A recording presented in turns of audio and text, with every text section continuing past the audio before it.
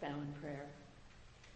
Lord, open our hearts and minds by the power of your Holy Spirit, that as the scriptures are read and sung and your word is proclaimed, we may hear with joy what you say to us today. Amen. Our scripture passage this morning is taken from the 4th chapter of Luke, verses 21 through 30. Let us listen to the word of the Lord. Then he, Jesus, began to say to them, "Today this scripture has been fulfilled in your hearing." All spoke well of him and were amazed at the gracious words that came from his mouth. They said, "Is not this Joseph's son?" He said to them, "Doubtless you will quote to me this proverb, 'Doctor, cure yourself.' And you will say, 'Do here also in your hometown the things that we have heard you did at Capernaum.'" And he said, "Truly I tell you, no prophet is accepted in the prophet's hometown. But the truth is, there were many widows in Israel in the time of Elijah, when the heaven was shut up 3 years and 6 months, and there was a severe famine all over the land. Yet Elijah was sent to none of them, except to a widow at Zarephath in Sidon. There were also many lepers in Israel in the time of the prophet Elisha, and none of them was cleansed except Naaman the Syrian." When they heard this, all in the synagogue were filled with rage. They got up, drove him out of the town, and led him to the brow of the hill on which their town was built, so that they might hurl him off the cliff. But he passed through the midst of them and went on his way.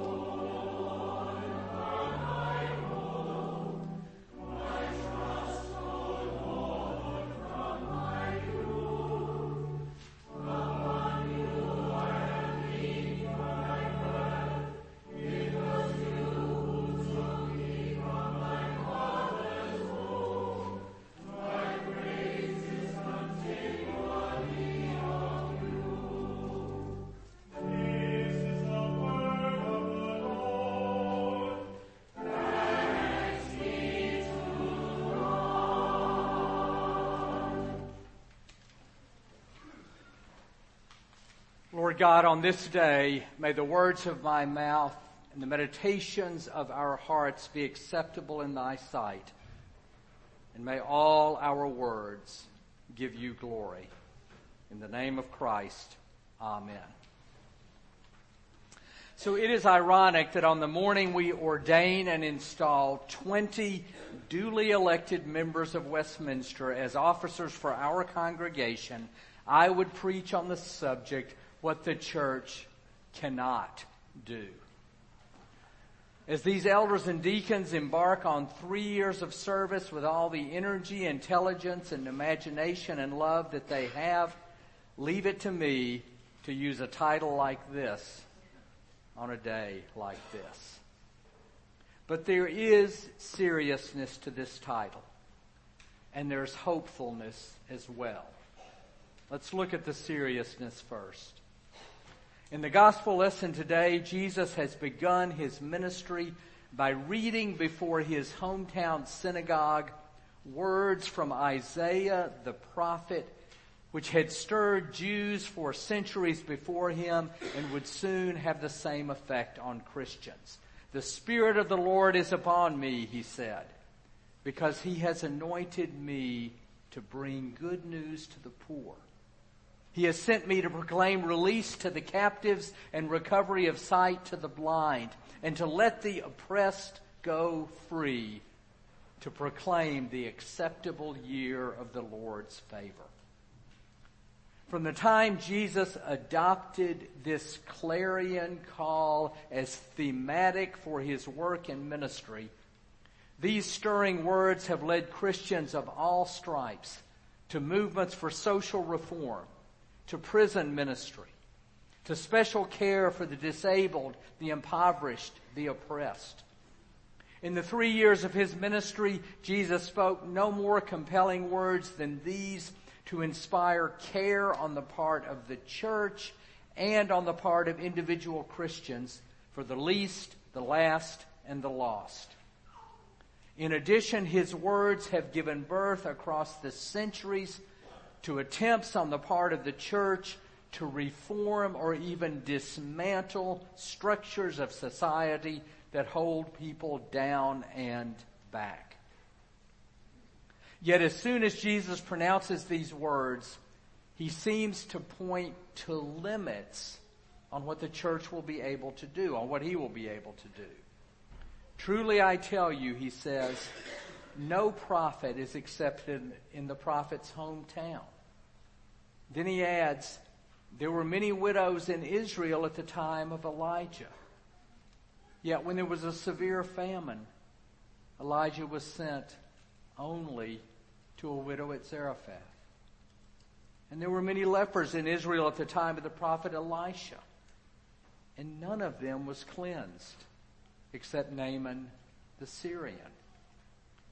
Jesus seems to be saying that even though the Spirit of the Lord has anointed him as God's Son, he will not be able to do his work among the people with whom he is the closest, and that like the prophets before him, there is only so much healing he will be able to bring. Watching this scene from the vantage of 2,000 years of history, it follows for us that a world in which sin and evil, death and disease, tragedy and tyranny and treachery retain a great deal of their power, the church will never be able to reach every human being, to heal every illness, to eliminate every form of injustice, to bring reconciliation to every personal, familial, political, tribal, religious, class, ethnic, national, or global conflict. Just as Jesus, even as the Son of God, lived within limits during his lifetime, the church today lives within similar limits. We can only do what we can do. The rest will come in the final providential reign of God.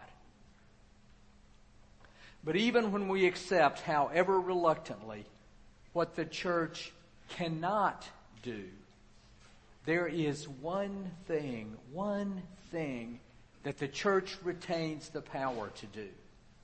And that is to bear witness to the word that God has given us. A word, Jesus Christ, which in the end is a word of hope. As many of you know, an ancient schedule of biblical texts called the lectionary designates 4 passages to be read for each Sunday of the year. An Old Testament lesson, a reading from the Psalms, a reading from the Gospels, and then a reading from the letters, usually a letter of Paul, but not always. Normally at Westminster, we read only one of these lessons per service. Today, we have read one and heard the choir present a second.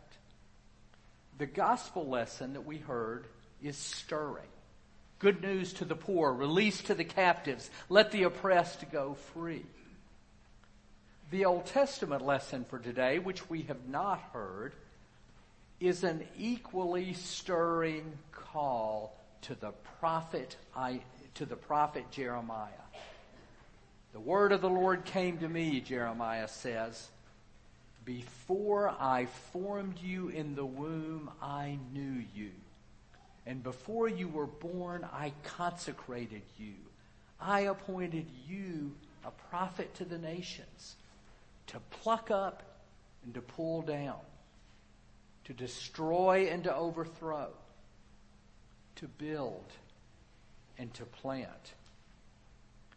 Jeremiah was called to bear a word of warning to people he loved, but people who did not want to hear such a word. In this endeavor, Jeremiah was hardly what we would call successful. For after much speaking and warning, the people before whom Jeremiah spoke were carried off into exile. They had simply refused to heed his warning. But the word the Lord had spoken to Jeremiah kept Jeremiah going.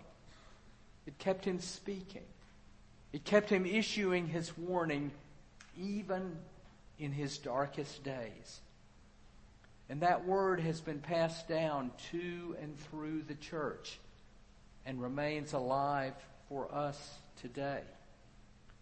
When we, like Jeremiah, are seeking to do the right thing, when we are seeking to say the right thing, when we are seeking to live according to the moral code that comes from how we have been shaped and formed by the glimpses of God we have received, we can hear and take to heart the words that Jeremiah heard and took to heart. I formed you. I knew you. I consecrated you. As for Jeremiah, so for us. The word we have been given from the Lord is on our lips and it's in our hearts, no matter what else is happening. Another of the church's words assigned for today that we haven't read today is equally eloquent and very familiar. You have heard these words at weddings, particularly when two young people in love present themselves at the altar. Love is patient. Love is kind. Love is not envious or boastful or arrogant or rude. Love does not insist on its own way. It is not irritable or resentful. It does not rejoice in wrongdoing, but rejoices in the truth. Now, the Apostle Paul, as I have shared with you before, didn't write these words for a wedding service. He wrote them for a congregation that he had founded and then left, and which, in his absence, was tearing itself apart over any number of issues. In this church, there were class differences and divisions among its members. There were differences in religious backgrounds and in basic understandings of the faith. There were clashes over which leader was more eloquent and popular and attractive.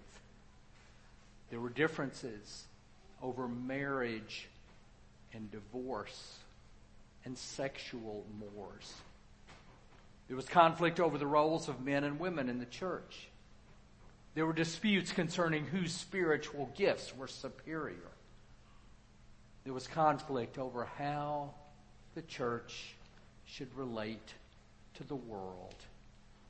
And there were differences over whether the boundaries, the admission standards for the church should be strict and high or porous. Paul was deeply aware of what the church in its fallen state could not do. But still he knew the church had the words with which to share the Word of God.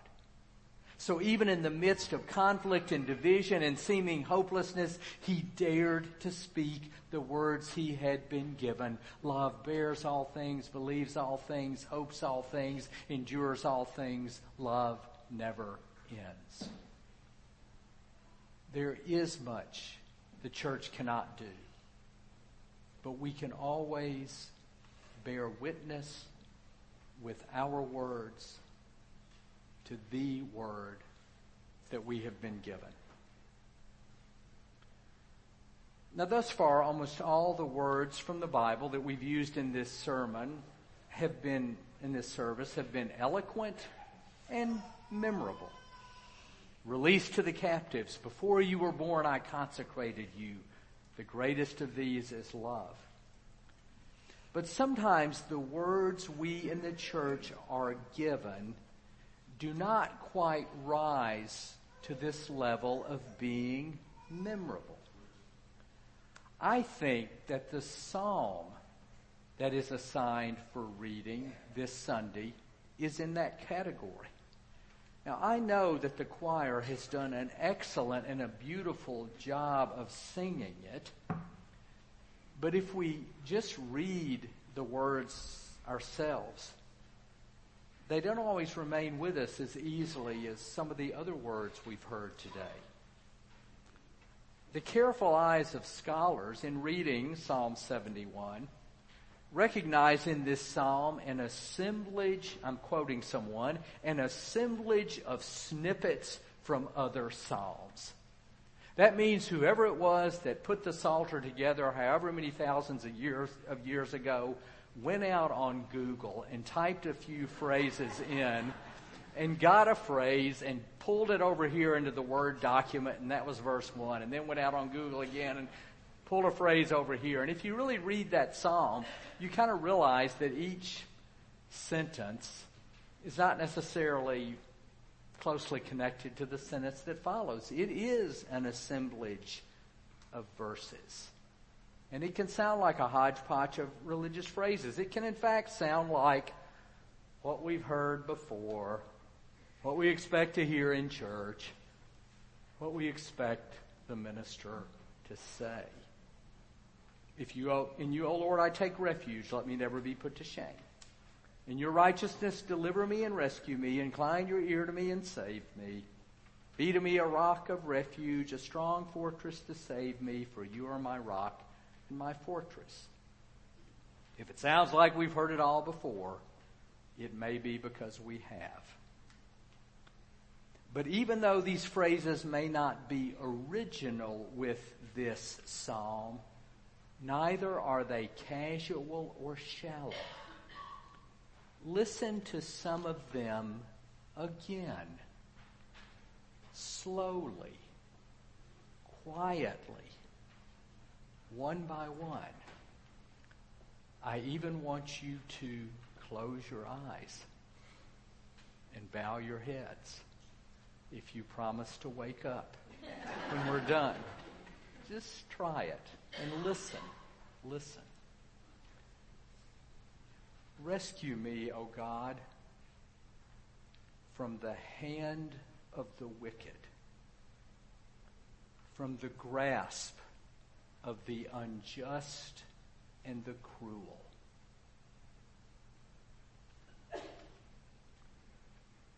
For you, O Lord, are my hope, my trust, O Lord, from my youth. Upon you I have leaned from my birth. It was you who took me from my mother's womb. My friends, these are not necessarily the most eloquent words of Scripture, but they are words that can speak to us no matter what is going on in our lives or outside our lives. One of the great Protestant hymns speak to the power of the words we have been given. In the English translation, it reads, The prince of darkness grim, we tremble not for him. His rage we can endure, for lo, his doom is sure. One little word shall fell him. A few summers ago, as I've shared with you before, my wife and I got to spend 3 weeks in Hawaii, and on the beach and under the sun and under a canopy. I did a lot of reading. I stumbled across, of all people that summer, in a book I'd brought from the office, Machiavelli's The Prince. Now, Machiavelli, as many of you know, is a Renaissance piece, is the theoretician of the dirtiest, most pragmatic politics ever practiced. That's what I was reading on the beach in Hawaii. Go figure. I don't know. It was a good vacation. But in reading The Prince, I stumbled across a paragraph in which Machiavelli, the author, describes what he gets out of reading classical literature. Not the Bible, but classical literature. This is what he says. When evening arrives, I return home and go into my study, into my library. And at the threshold, I take off my everyday clothes, full of mud and filth. And I put on regal and courtly garments, and decorously dressed anew, I enter the courts of ancient people, where lovingly received by them, I feed myself on the food that is mine alone and for which I was born, where I'm not ashamed to speak of them, to speak with them, and to ask them about reasons for their actions.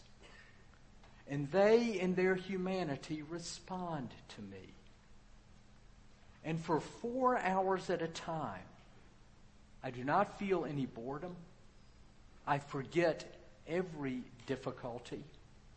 I do not fear poverty. I am not terrified by death.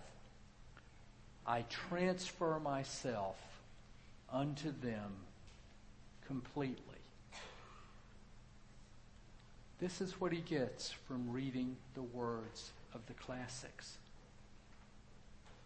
We can get that same thing from the words God has given us. Whether the words we have been given come to us in a series of snippets we've heard before, whether they are a charge to build and to plant, whether they are commissioned to preach good news to the poor, or whether they're a hymn extolling God's love, which rings true to human love, what we study and speak is the Word. The words from God are food that is ours alone and for which we were born. It is food unto which we can transfer ourselves completely. The words are what fell the prince of darkness grim. No matter what else is going on around us, their study and speaking is what the church can do. Amen.